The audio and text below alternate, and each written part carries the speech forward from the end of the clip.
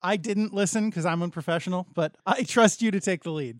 And the home of the brave.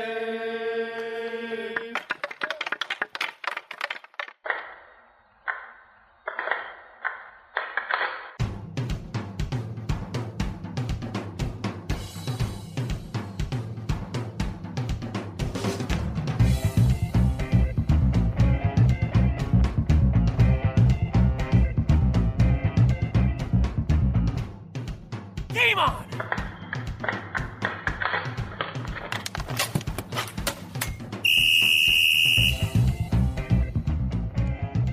Welcome to episode 79 of the Hit the Deck podcast, where we talk deck hockey, street hockey, ball hockey. It's hockey in sneakers, and we've got a show for you. We have got a great show, dare I say, a great show. Yes, I'll say it one more time, a great show on deck for you. And why am I so confident? Well, you'll just have to listen and find out, but trust me, it's a great show. So how are you, James? I'm doing okay, thank you. And I agree, it is going to be a great show. We're not going to disappoint you tonight, we guarantee it. Yes, I guarantee. It was one of those TV chefs, right? The Paul Prudhomme, I believe his name was. Was that the Galloping Gourmet? No, that was somebody else. That was somebody. The Galloping Gourmet who then went on to become the Frugal Gourmet, which is how I knew him on PBS. But no, I think that Guarantee guy was a different chef, a chef of a different color. Yes, but he looked like Dom DeLuise. I remember that. Yeah, what was his name? I mean, you think it was told me Paul what his Prudhomme, name was, but what was his show? It wasn't about New Orleans or something. Yeah, it wasn't the Cajun guy. That's not a thing. I don't know. I'm going to Google it. In the meantime, James, how have you been? How has your week treated you? I've been okay, thank you. It was fun playing deck last week, and that was good. Want to play some more? Other than that, okay. Can't really complain. How about yourself? I was fortunate enough to be able to play some deck hockey with you, as I recall. In fact, I was able to play deck hockey with you over this past weekend, and I had quite a lot of fun. As I think we all did, too. It was three really good games, close games, and well-matched games as well. Yeah. I would have preferred to be on the winning end of a couple more of those, but nevertheless, it was well-contested games, and, I was very happy to take part in them, regardless of how they ultimately may have ended. Yeah, and the miracle of miracles is that we actually played and started relatively on time and ended on time, too, because I had somewhere else to be afterwards. And how dare I not devote the whole day to deck hockey, but apologies. Yes, Sundays how are dare tough. you, James? Do you think your social calendar is more important than deck hockey? Yeah, it was Christmas time and it was family related, so that's the excuse. All right. Well, I was very happy to have had the opportunity to play with you regardless of when you had to start and stop and how long we were able to do it. It was a good time. How has your week been outside of the hockey sphere? Well, actually, because we had so much fun, and it's fun watching the NHL, too, in the interim, by the way. Our favorite team is playing pretty well as all the tri-state area teams are, the Devils and Islanders included. But I want to practice, and, I've been stick handling and stuff indoors and things like that, but I want to get outside and play. So things get in the way, unfortunately. Yeah, well, you know what? That is unfortunate, but I think, like they say, absence makes the heart grow fonder. So I think it's like holidays, like, Christmas and Thanksgiving and what have you. It's the fact that you don't get to do it all the time makes you savor those times when you do get to do it that much more. So true, but one good thing. Yeah, I'm sorry. No, I'm trying to put some kind of positive silver lining-esque spin on it. So, but please. Yes, and you already have, thing, James. I have to thank you so much officially on air for doing an excellent job. You went through the trouble of getting really sharp-looking professional business cards for us for the podcast. And just staring at those things and looking at how much work and effort and how great they came out. And I appreciate it so much. And thank you for that. So that has softened the blow of not playing, but as we do with this podcast, the next best thing is to talk deck hockey. So thank you so very much for those awesome, very slick business cards. Well, you're quite welcome. Use them in good health, as I told you. I feel like we put a lot of work into this podcast, and I just want us to be well represented. So I hope you enjoy them, and if you, the listener, are ever cross our path and you are interested in receiving one of our business cards, because we're very important people, the type of people that have business cards, you feel free to just say, hey, can I get one of them cards? And maybe, if you're very lucky, maybe we will grace you with one. And stickers too. Yeah, well, you can the stickers, like, you can always get a sticker. We're like the doctor or something. If you're very good, we'll give you a sticker. Well, much appreciated. So thank you very much. Apparently, Chef Paul Prudhomme had several cooking shows: Louisiana Kitchen, Louisiana Tastes, Fiery Foods, Fork in the Road, and Chef Paul Prudhomme's Always Cooking. Okay. Well, good thing this isn't a podcast about cooking. Mm-hmm. Yes. If it was, it would be much less informative and probably less entertaining. I guarantee. Nice. Good job. Fortunately, this is a podcast about hockey, and we do have some hockey-themed content to share with you, which I think we can all agree is what we're here for. So with that being said, James, what do you say we jump into our very special starting lineup for this podcast, yeah? Sounds good, sir. All right.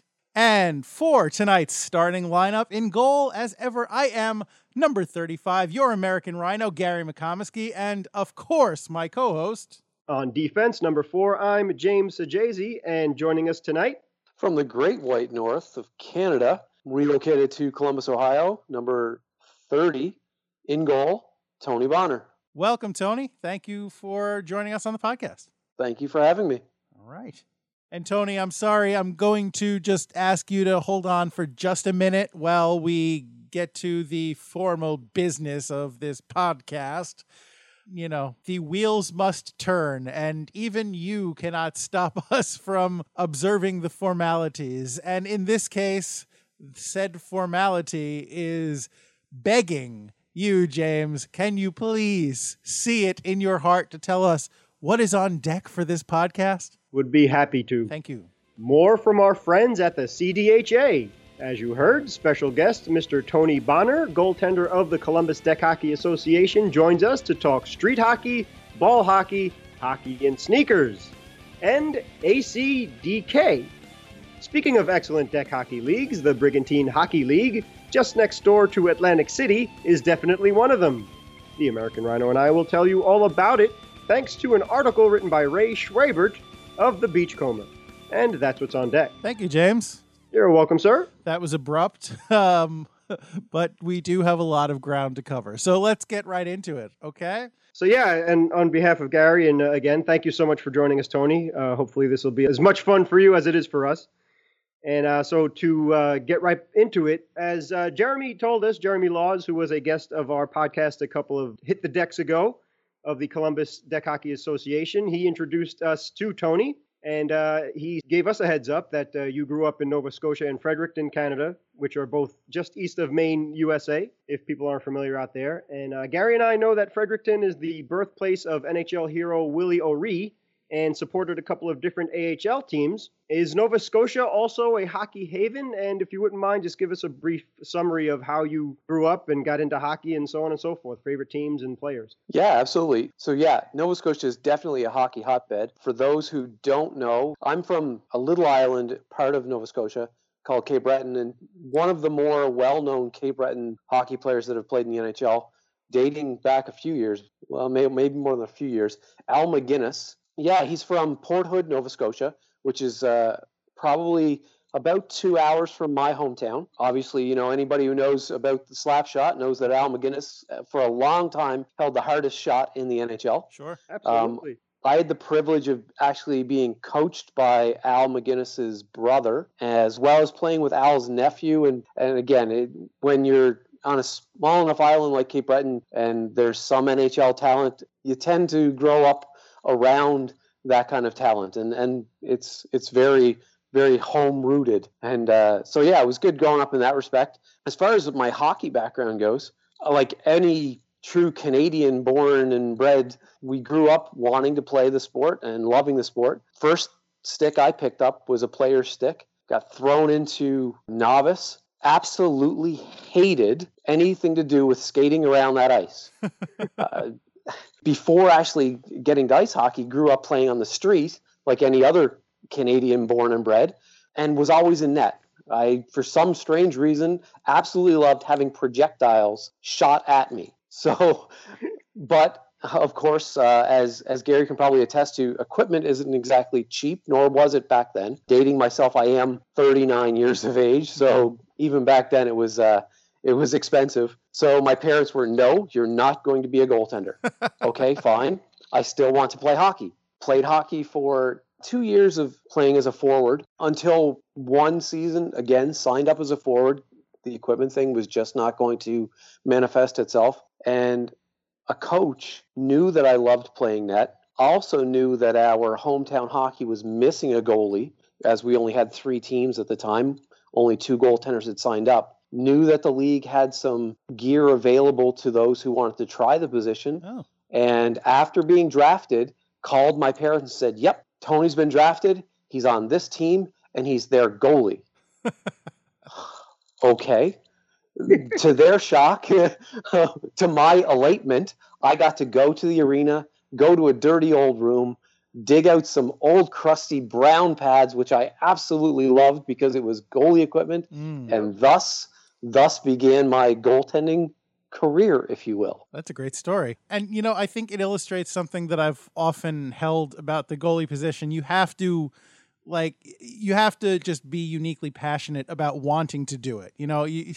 It's not just, okay, somebody has to stand in front of the puck, I guess I'll do it. You have to want, something has to be a little weird in the head where you want to be that guy that's standing in front. You have to have that drive to do it. So, it sounds like even before you knew exactly what you were signing up for, you wanted to do that position, which is pretty cool. Absolutely. And besides that, it's got really cool gear. Yeah, that's true. That's true. As my wife will unfortunately attest, it has a lot of really cool gear. Absolutely. Actually, Tony, I wanted to go back just for a second and ask you about, you said you were trained by Al McGinnis's brother. So I wanted to ask, I hear a lot across all sports, a lot of times you get these kind of, and I hesitate to use the word celebrity, but you have famous players and what have you, and I guess sometimes they open up schools like with their family name on it, but it's not necessarily the player that's doing it. So is it like, did you sign up for to be taught by Al McGinnis's brother because he was Al McGinnis's brother, or did it just so happen that he was the one that was teaching the school that was most conducive to where you were? So yeah, great question. What it actually ended up being was our island of Cape Breton was divided into 3 or 4 different regions as far as minor hockey goes. And at different levels of play, they were selecting what we'll call it an all-star team. To represent Cape Breton Island to go away to a tournament in Montreal, Quebec. Okay. Well, I was on the very eastern part of the island, and Al's brother and nephew were on the western part of the island. Well, Al's nephew had made the team as well as I had made the team. And Al's brother had signed up to coach the team. So that's kind of the connection there. Oh, okay. So we were selected as an all-star group. We went away to Montreal 4 separate years as a group to go away and play this tournament. So, and Al's brother graduated from being just a parent to a child on the team to being an assistant trainer to being an assistant coach. So he kind of worked his way through the ranks there. And, it was nice. It was nice having those connections. Don't get me wrong, because we go away to a town like Montreal where, you've got the Montreal Canadiens and you have an NHL player who has his connections that says, hey, while you guys are in Montreal, how would you like to go see an NHL playoff game? Sure. Well, absolutely. Twist we'd my love arm to a go little bit, why don't you? Yeah, so as a team, we had connections like that where there were certain NHL players. Two other players that helped us get connections like that were Mike McPhee, which was also a former Montreal Canadian, and Bobby Smith, who again older Montreal Canadians, but both were from.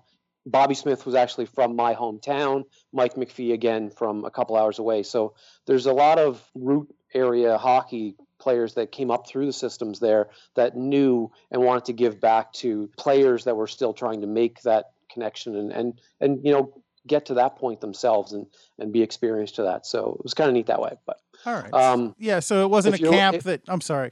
It wasn't a camp that you sought out. It was just it happened to work out that way. Absolutely. Gotcha. Thank you for clarifying. Yeah, that's some amazing talent to grow up with. And also, just was this when you were growing up, when you were 10 years old and were in goal, were these ice hockey leagues or roller hockey leagues, or was this deck hockey? Yeah, so from the time I was 10 until the time I was 19, I was almost fully an ice hockey goaltender. I grew up playing high-level competitive ice hockey right up until junior.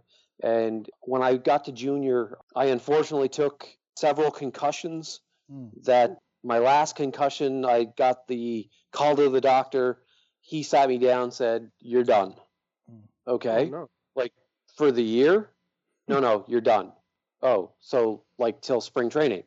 No, you're done. Yeah. Okay. So, and at that point in time, that's when my career, if you will, took a turn, because any 19-year-old kid that's just been told that you're done playing hockey, kind of, not to beat around the bush, I went home, I packed my gear, I sold it, and walked away from hockey for 6 years. Wow. Oh, wow.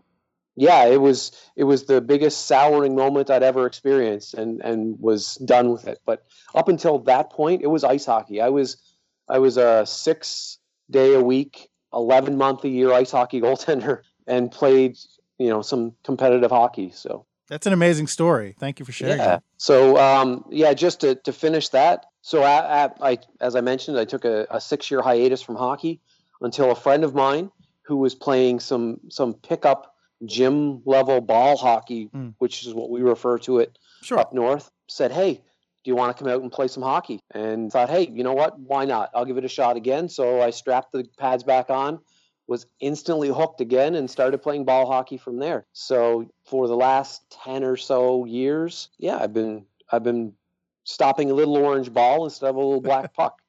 And and I have loved it ever since. And honestly, haven't had the inclination to strap the skates back on because I had this other fulfillment. And the benefit for myself was that it was less impactful as far as head shots go than puck would be. So my concussion history wasn't a factor in letting me play this game.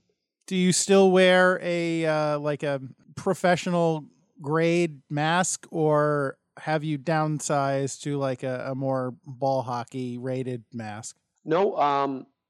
Originally I had started out, I guess, if you will, with a ball hockey mask. It was a higher end ball hockey mask. Sure. But the levels that I've started playing have deemed it so that even at the ball, I've got a Kevlar fiberglass mask that I wear. Nice. It's an older style mask. Okay. Just because I don't need to invest $900, but I'm a vintage goalie is what I like to refer to myself as. So vintage stuff is my favorite stuff to look for. The mask I have, and Gary, this may ring a bell, it may not. Okay. It was they're a mask maker called Van Velden. It's one of the first molded masks that were put on the market. Oh, wow. The designer of the mask, went on to design masks for Koho and some of the larger manufacturers. Mm-hmm. But yeah, so it was one of those first masks that when helmet styles stopped becoming available and these new molded masks were being put into minor hockey, they were certified masks. So back then it was probably worth quite a penny. I scored it for probably $75 off. Nice. Off of a yard sale site someplace. Sure. Yeah, I'm actually a bit of a novice in terms of hockey, playing hockey of any kind. Honestly, I only started playing about 4 years ago. So I don't nearly have your pedigree, and it's still a learning process. I jumped in with both feet, and I'm happy to do it. I love it, but it's I definitely defer to your experience on the evolution of gear and such. Yeah. Speaking of gear, how did you find your gear set when you started picking up the ball hockey, since you mentioned you sold all your old stuff? Yeah. Started off with really low end stuff, Mm-hmm. whatever you could find. Yeah. Luckily, a lot of the pickup leagues that we have in Canada, the gyms have a set of equipment. I started off just wearing, it was ball hockey to me. What do you mean? I've played gym hockey before. Yeah. I'm going to strap a set of pads on. I'm going to pick up a pair of gloves. What do I need? A chest protector, pants, helmet. What do I need those things for? Just a ball. Yeah. Soon as the levels increased, began to realize that, no, this thing hurts. Yeah. And I don't like the welts it leaves. Mm-hmm. With all of the things like eBay, and there are so many goalie websites on the internet these days, and the internet has made things so much more accessible. And I wish we would have had things like that when I was a kid playing minor hockey and ice hockey, because just to be able to go out and get equipment, it's so much easier now. I started, let's go with acquiring equipment. My wife will attest to the same thing yours probably does, Gary, that this stuff does collect itself. And as much as I love my equipment, I love equipment in general, and always am looking for something new and something different. Yeah, I have a couple of gear set, like full gear sets, just in case, and my wife's like, why do you need this stuff? Well, and that's exactly it. I don't need it. I want it. There's a difference. Right. But so I started acquiring and as pieces I deemed wore out, I'd look for something a little bit more suitable for me and a little bit more high end. And I'm currently wearing a set of CCM E-Flex 2 goalie pads. I've got, as we speak, some, yeah. Okay. So, right now. What do you mean? You don't wear yours? I mean, I thought I was the only one. I didn't realize I was. Oh, no, absolutely not. I mean, I have my own little room. Sure. Got a little crease painted on the floor. Yeah. Don't judge. And lucky enough, I've got some friends too that have been able to get me some equipment deals. A friend of mine is the current equipment manager for the New Jersey Devils. Wow. Wow. Yeah, he was the equipment manager for the Iowa Wild, the Minnesota Wild's farm team. Mm-hmm. And he owns a used sporting shop in one of the towns that I played ball hockey in. Long story short, I got a really beautiful set of TPS goalie gloves, barely broken in. At the time, I think I may have paid $100 Canadian for them, which I think is like $10 American. Oh my God. Sometimes it's the right place, right time, but a lot of the times I do a lot of hunting online and could probably put together 4 sets of equipment right now if I wanted to, or had the extra money laying around that my wife would let me spend. Sure. I'm glad Tony and Gary are new best friends right now. That's fantastic. Fascinating stuff. So we got question 2 out of the way. Again, you kind of delved into this with the first question, but specifically, what were your reasons for choosing to play goal as your primary position? You did say that you weren't a fan of skating around and things like that, but any other reasons, and besides having projectiles, as you said, thrown at you? I mean, I want to say it was the equipment for the most part. As a kid, it's really cool equipment. I grew up idolizing goaltenders like Grant Fuhr, and to a lesser extent at the time, there was the Patrick Roys of the league. Then graduating into some of the more mainstream goaltenders as they came up. But yeah, a lot of it was just that's the position for some reason that I started playing street hockey. And once you get hooked, you're hooked. And as Gary mentioned, it's a different breed. There's some people that don't ever want to try it, and I don't blame them. But for me, once I was the guy when we were playing in minus 10 degrees Fahrenheit weather in Canada outside with a frozen ball. I wanted to be the guy. I wanted to have the gear on, and as much as it hurt, and as much as and no one else wanted to do it, I wanted to be that guy, and continue to this day. This past Sunday, I played for 3.5 hours straight. Oh boy. Jeez. I played 2 hours with one group and then an hour and a half after that with a different group. Never had the equipment off. There have been times where I have had full day long tournaments where I've had the equipment off once. I love it, and that combined with the love of the sport, it to this day, I'm still that same kid that is on the street going, yeah, let's keep playing. What do you mean it's dark? Let's keep playing.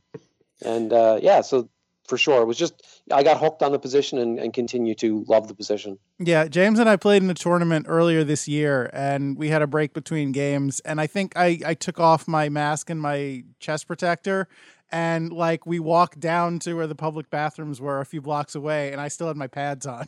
Just like, why take them off? It's, it's such a hassle putting them on. You just leave them on. Yep. Yeah, no, I understand very well. I don't know that there are a lot of people who would, but I definitely get where you're coming from. Yep. James has often said that he's not one of those people that would want to get in goal. I'm telling you, James, you're already willing to take the punishment. You should just try it one day.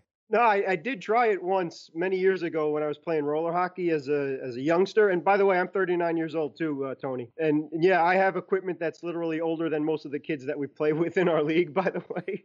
But so I can relate to you on that as well, like Cooper things and Titan brand stuff that don't exist anymore. But anyhow, yeah, I did try playing goal once, and God bless you guys. I don't know how you do it. And I saw the puck coming. The guys were telling me where they were going to shoot, how they were going to shoot. And I still could not move my limbs quick enough to stop the puck. So you guys are godsends, and we love you and appreciate you. So keep up the great work in goal there, fellas.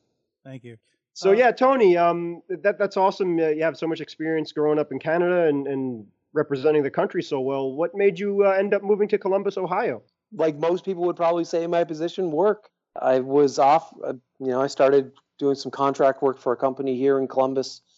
Approximately, actually, just over a year ago now, back in November of last year, and it graduated to the point where early on in 2017, they said, "How would you like to move to Columbus, Ohio?" I thought, I guess. I mean, I've never thought about moving that far away before, but I'm willing to give it a shot.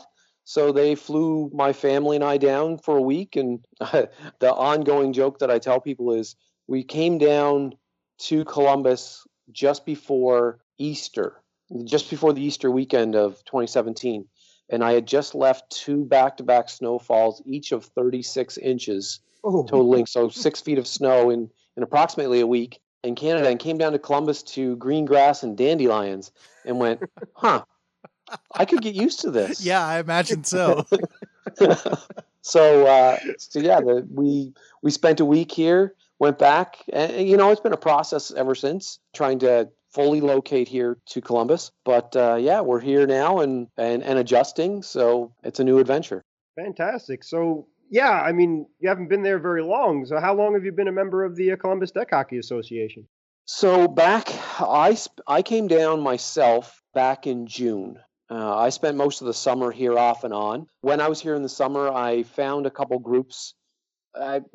Actually, just the roller hockey groups at first is what I found. They play out of the same outdoor facility that the Columbus Deck Hockey does. The first thing I did when I knew that I was coming to a new city was, okay, let's find hockey, because again, it's what I do, and specifically, of course, ball hockey. And I knew that the Americans called it deck hockey in some places. Some do call it deck hockey, but as we encountered with the previous interview, some have never heard it called of deck hockey. So there are a lot of places that just know it as ball hockey as well. Yeah, and I mean, we'll touch on this probably later, but it's actually 2 sets of different rules. And I didn't know that until actually Jeremy posted a difference between the 2 ball hockey versus deck hockey rules. Getting back, I searched out some groups, found a couple groups that played roller hockey or pickup hockey, outdoor hockey. Both their roller hockey groups are kind enough to let the goaltenders play in sneakers. So we don't have to, if we don't want to, put the rollerblades on. Mm-hmm. Sure. So I didn't at first, and was in a league off and on throughout the summer at another facility, Dodge Park, which is a full-size arena, or a full-size outdoor court, I guess, if you will, and plus playing pickup at the Tuttle court where Jeremy and his group play. Had to, over the course of those 3 months, played a lot of hockey with them, those two groups. Ended up going back to Canada for a couple months. And then when I came back this time around, back towards the first part of November, sought out Jeremy's group because I knew that they were looking to build their organization, and absolutely 100% support that just because of how much I was involved with it in Canada. And reached out to him and said, hey, does your group need another keeper? And he was like, yeah, we absolutely would love to have somebody else come and play net full time. Here's our times and here's when we play. And I've been out 2 or 3 times now with them, and yeah, it's a fantastic time. So that sounds great. Yeah, excellent. I mean, it's amazing how someone who loves hockey so much as yourself, Tony, and something that Gary and I can relate to as well, ended up going to Columbus, where it's a wonderful hockey town there too. So of all the places that you could have ended up with in the States, that's one of the best to be. So good for you, man. That's awesome. Yeah. Okay, so Jeremy also told us that the Columbus Deck Hockey Association is working to get back indoors, as you just mentioned too before, Tony. From what Gary and I can tell, the outdoor rink looks like an ideal place to play. Now, this is kind of a 2-part question, so bear with me, please, Tony. So Absolutely. the first part is, were you in the league long enough to have played indoors, the CDHA? No, I wasn't lucky enough to play at their indoor facility. I've seen video of their indoor facility. There's a YouTuber from Columbus here that I follow that has played at their indoor facility. He plays roller hockey primarily. I play pickup hockey with him, and I got to see some of the videos of it. It looked like a great facility, albeit probably run down, but was ideal for what they were using it for. So I wasn't around at that point in time. It's been gone about a year now, I think, is what they tell me. But so I've only played on 2 of their, I want to say 3 or 4 outdoor facilities here in Columbus. Oh, wow.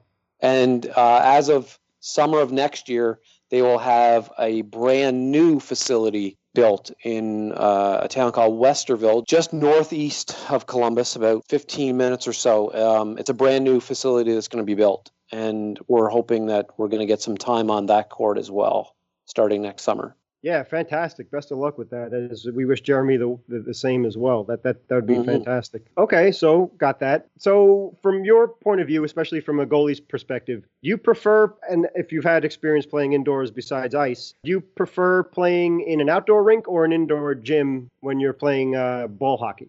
Yeah, so I've played on a lot of different surfaces. In Canada, my ball hockey experience is twofold. We have a summer arena league where we play in essentially arenas where the ice is taken out, because in Canada they take the ice out in about April until September, October-ish before they put it back in. So our arena leagues get to play in arenas, full-size ball hockey, 5-on-5. So that's almost like a polished concrete floor. Okay. Ideally, that's the floor I love to play on because I got a lot of slide. I played in gyms where we use hardwood. Again, great floors. I've played on court type material, similar to what the deck hockey courts are made of in a lot of areas. Like a sport court? Yeah, sport court. There's about 2 hours east of Fredericton in Moncton, there's a sport court outdoor facility that I've played on, and again, loved it. And then I've had the opportunity now to play in these outdoor facilities here in Columbus, and both of them are top-notch facilities. And Columbus does a great job of not only looking after them, but just they're in great locations, easy to get to, and I really am hoping to get part of this so that we can promote it more, so that more and more people are using it. And I did listen to Jeremy's and your podcast on when he was on, and just the different types of people that use the court. And again, it was my first introduction to things like bike polo. I was like, what are you guys doing? We're going to use this and play bike polo. What's bike polo? So you stay around and you watch a little bit. There were kids there that used it for outdoor soccer. It's like a half-size court that they have there compared to a full arena. And there's 2 4x6 nets there and some meshing around and some lights. So yeah, let's kick a ball around. So it's just great that and again, with the maintenance of it, when I first started playing there early in the summer, there were some, at the Tuttle Park, there were some significant cracks in the court, and Columbus has since fixed those. They shut it down for a week and a half, came in, filled the cracks, redid the surface, and it's great. So it's an epoxy kind of surface. both surfaces are, which lends well to the Yeah, roller sure. hockey because it's not as slick. And but yeah, still great for running around on sneakers, and I like it. Now, Gary, I'm a bit of a really big on gear guy, and one of the things that I've done is I've actually modified my goalie pads Okay. to be able to slide on all surfaces. There's a company in Europe called Reason Why, Okay. and they are a ball hockey manufacturer. So they manufacture equipment specifically for ball hockey, and they have what's called slide plates for goalie pads. Yeah, I've So I seen. purchased- Sure. No, I'm sorry to interrupt. I've Yeah. seen slide plates. I actually tried early on in my ball hockey career. I tried to make my own a couple of different times with limited success. And Same. so I kind of went away from him. But yeah, I when they worked, and those times were few and far between, but when they really worked, it was amazing. Yeah. Well, the Reason Why ones, I invested $100 in the plates, Okay. had them shipped to me, used two-sided carpet tape to put them on my pads, and they give me the exact slide I had on ice, which is fantastic, on all surfaces, which is, again, great. All right. I'll have to look into that. Thank you. I've seen your tough toe kind of epoxy shoe video, by the way. Oh, okay. Kudos to you. Thank you. They make ball hockey shoes too, if you're just... I did not know that. I'll have to look into that. Yeah, no, expensive, but they're on my list of things I want. All right. I'm hoping Santa's watching this. So, but yeah, so as far as what court do I prefer, the one that I'm on, I guess, is the easiest way to put it. I've played on asphalt right through to the polished concrete, and they each have their pros and they each have their minuses. And for me, it's the love of the sport means I'm going to play almost anywhere I can play. So yeah, the courts here are fantastic. I'm looking forward to getting back indoors. As a update, we're test running an indoor facility for the Columbus Deck Hockey Association on the 17th, I think, of December. So yeah, we're looking forward to it. See what it looks like as far as an indoor facility. It can't stay this warm all the time. No. So yeah, we're looking forward to getting indoors and giving that a shot. So how big is that facility you're test running compared to the surface that you normally play on? So it's going to be a full-size basketball court is what I'm been led to believe. Okay. So that's typically in Canada, our winter league, we'll call it. We play indoors in a gym facility such as that as well. So I think it's going to be good for probably a 4-on-4 scenario. So yeah, we're looking forward to that. All right. Well, good luck with that. I hope it works out for you guys, because it sounds like, you have a really great thriving league there. And, obviously you would prefer to be able to continue that through the winter months. So knock on wood. Mm-hmm. And thank you very much for checking out our YouTube page and podcasts and stuff. We appreciate that, Tony. Absolutely. Stop the presses! Actually, this isn't a press. That's a printing medium. This is recording. So stop the recording. That doesn't roll off the tongue the same way. The point is, I want to halt the interview right here because we've done a lot of talking, and we will continue to do a lot of talking to Tony next week because we want to keep you all in rapt suspense. But, so we're going to whet your whistle with just a little promise that next week we'll have more with Tony Bonner. But until then, we have more different, varied deck hockey things to talk about. So, I don't know what that was. But I don't. So, anyway. I don't know what my voice was doing there, but that notwithstanding, James, what is our next topic of discussion? So yeah, we're just coming at you with both barrels loaded for the deck hockey stuff. But there's a little town just outside of Atlantic City down in South Jersey called Brigantine, and my father and I actually golf there every summer, and just found out recently that they have a deck hockey league there. And it's really thriving. They have presence on Facebook. They have a Twitter account too, but really haven't used it very much yet anyway. But it's a fascinating league, and it's really come full circle in things and really encompasses the greatness that is deck hockey, as Tony was referring to before. and more of that in the next podcast as well, how original deck hockey is, and it's a great sport of itself. And they've really done a great job with that down in Brigantine. Mm-hmm. So outside of Atlantic City, so that puts it in Jersey. Has Bruce Springsteen written a song about this place? And not that I know of, but get on that, Bruce. Yeah. Maybe you and Brad, you're the two big Springsteen fans, right? Of the LIQ, correct? Brad and Mike, I think, are the two biggest fans, followed probably by Rob. I don't know if I'd put myself even in the top 5, but I do appreciate Springsteen. Okay, fair enough. So we'll see what we could do. But the BHL, as it's also known, Brigantine Hockey League, it's a deck hockey league, but they just call it the BHL. It was founded in the early 70s to teach youngsters deck hockey specifically.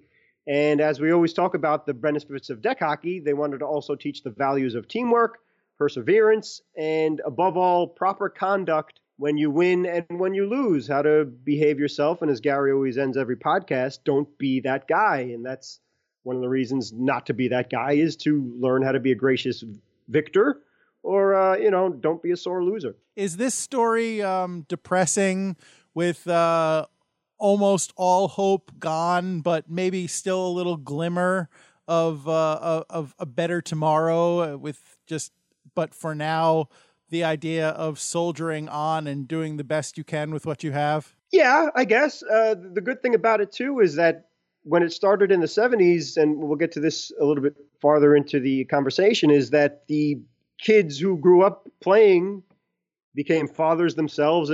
There's boys and girls, by the way, but some of the men that played when they were boys have their sons and daughters playing in the league now. So yeah, it's kind of they put their money where their mouth is, and it does instill not only great hockey lessons and skills to have, but how to live your life, how to be a decent human being. And they seem to really be doing a good job with that. And they contribute to the community too. It's full circle. They do it all. I'm just trying to gauge the appropriateness of this as a Bruce Springsteen song. Yeah, I think Bruce would love it. Yeah. Okay. Do the sons grow up to resent the fact that they've basically grown up to be their fathers? No, not at all. It seems like they're in good hands and they have good quality men to look up to and emulate. All right. Well, then maybe this wouldn't make a great Bruce song.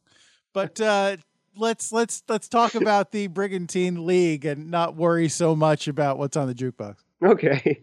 Again, yeah, it's for boys and girls from ages 5 to 15 years old who live in Brigantine properly, and therefore they're eligible to play in the league. And it's broken up into 4 divisions of ages 5 to 6, ages 7 to 9, 10 to 12, and then 13 to 15. Currently, there are 130 children playing in the league right now, and they are divided into teams by a draft system. Wow. Yeah, it's really very well done, and they care about it, and they think about it and put a lot of effort and love into it, and it really shows. This league is legit. Absolutely. No, I joke, but that's really a great system, especially I don't know what kind of area this is, but I'm sure like anywhere, there are people who are more advantaged and people who are less advantaged. And I imagine that the draft system goes a long way to kind of divvying up the talent so that it's not all, clustered in on one team or on a few teams, and that the whole league stays competitive. Exactly. Right. Yeah. Also, for their seasons, there has to be a spring and summer league and fall as well, because there must be, because of the care and effort that they put into it. But as of right now, their current season runs from early December at the recording of this podcast through late February. And then in late winter, the league competes with other leagues around South Jersey in tournaments, and they actually host their own tournament called the War at the Shore each March. And last year, nearly 40 teams competed in that Brigantine tournament. That's pretty cool. I don't want to dismiss how cool that actually is, but I have to be honest, War at the Shore sounds like the name of some old wrestling show in the South, like some big annual event at the the Alabama Spectrum, the war at the shore. Yeah, I guess nobody's perfect, but for as great as this league is, maybe they're not very good at naming things. And I agree with you. Yeah, sarcastically, it sounds like a WCW event or something like that. But I always kind of resent when people use the word war when it's not talking about actual war because, there's nothing pretty about it and whatever. But war. Good yeah. God, y'all. What is it good for? Not naming tournaments. Say it again.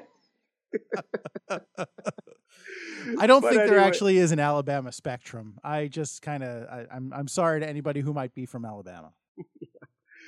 Anyhow, yeah, I guess they just wanted something to rhyme with shore, but that was the best they could come up with. But anyway, they had 40 teams and seemed to be a really big success. All right. Now, awesome. That really does sound very cool. Yeah. Also, as we were saying before, 4 of the 5 men on the volunteer board, they are all volunteers, by the way. The volunteer board of directors played in the league as boys back in the 80s, actually. And they each have or have had children who play in the league now. As we were saying before, again, the full circle. Now it sounds like a Springsteen song. Oh, good.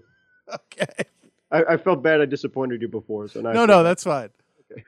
Yeah, the BHL is a nonprofit organization, and as Gary was alluding to before, they raise funds to help pay for required gear in the league, such as helmets, face guards, sticks, gloves, pads, etc. And a quote from the article is, much of what it raises through sign-up fees, special events, concession sales, donations, and corporate sponsorships also gets put back into the community. Last year, the league donated to the Brigantine School District's Stokes State Forest Educational Outing, the Marine Mammal Stranding Center, the Atlantic City High School Junior ROTC program, the Fisher House Foundation through the Brigantine Polar Bears, and several others.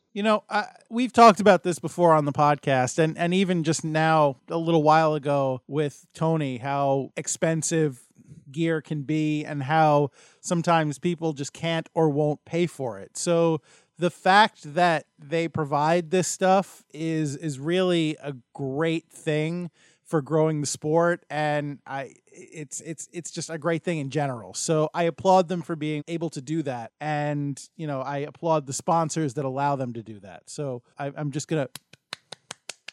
Good for you. Good for all of you. You're doing it the right way, and I appreciate that. Absolutely. Amen. Also, they abide by the U.S. Deck Hockey Federation rules with an interesting twist. It's very windy in Brigantine, and my father and I can vouch for that, as I'm a horrible golfer, but I have an extra excuse when we play down there is when the wind is swirling around, I just hit the ball and pray that it goes where it's supposed to, but it usually doesn't.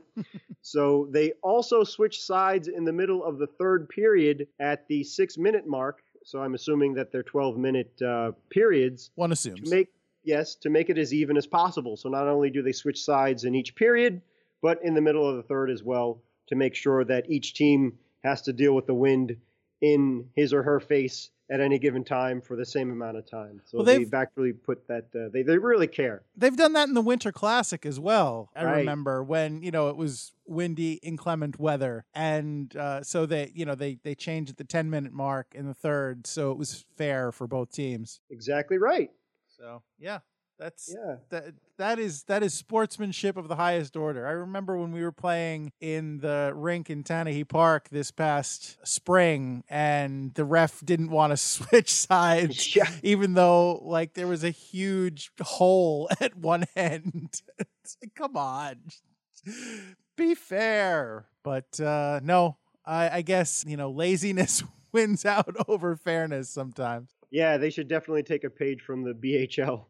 Next year. So we'll keep that in mind. So just a couple more points on the Brigantine Hockey League is that at the recording of this podcast on December 17th, they will host the 4th annual Elephants for Autism Hockey Camp specifically for autistic children. And that's how caring that these people are, and using hockey as a vehicle to help children in need and really bring them out of their shells and make them feel like normal kids and just have fun and enjoy themselves. And I find that really so touching and wonderful, especially during the Christmas season, that and this is the 4th time that they're doing this, and hopefully just the 4th of many, many, many more annual events to come. So they really have their hearts in the right place, and good for them.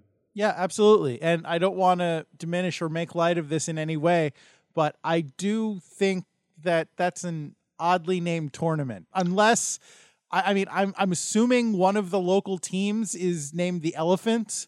Otherwise, this is a very odd thing.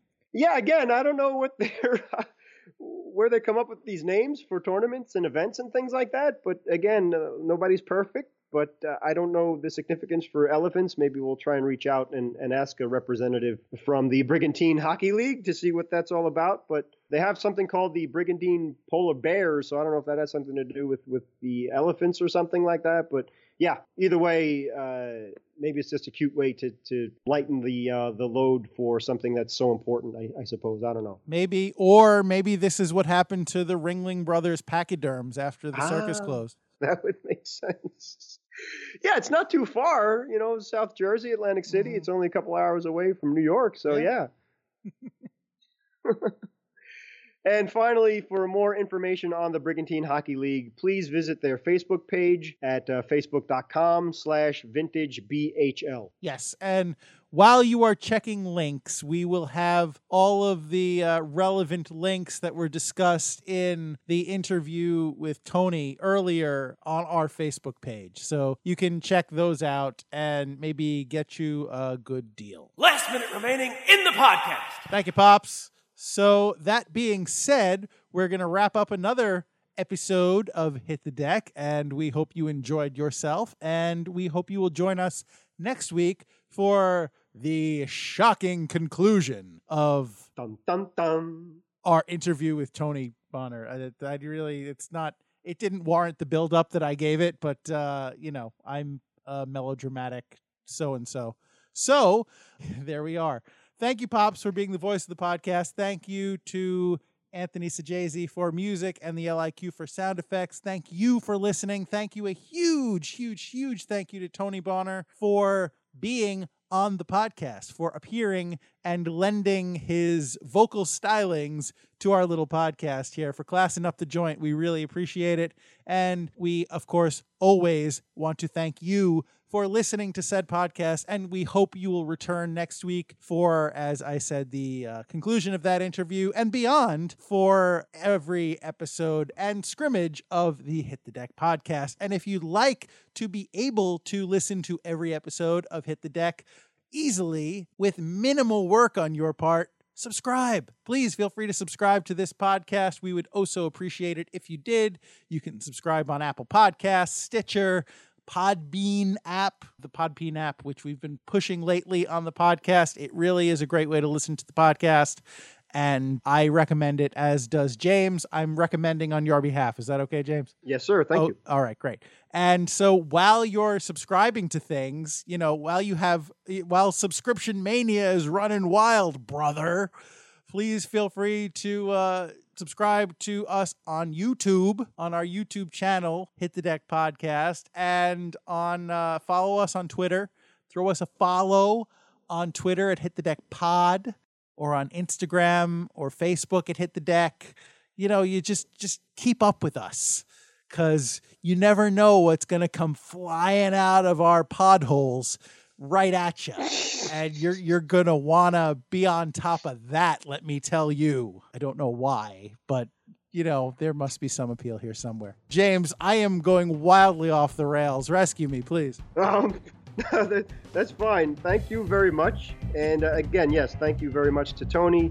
And thank you for Jeremy for introducing us to Tony. Yes. And thanks for listening, everybody, too. Appreciate it. Yes, indeed. So finally, with all that being said, I would urge you to remember that no matter whether you are a hockey transplant from the Great White North, or whether you are a Springsteen-esque hockeyman from the great state of New Jersey, really, whatever you happen to be doing, wherever you happen to find yourself, I would implore you to remember it's deck hockey. Don't be that guy.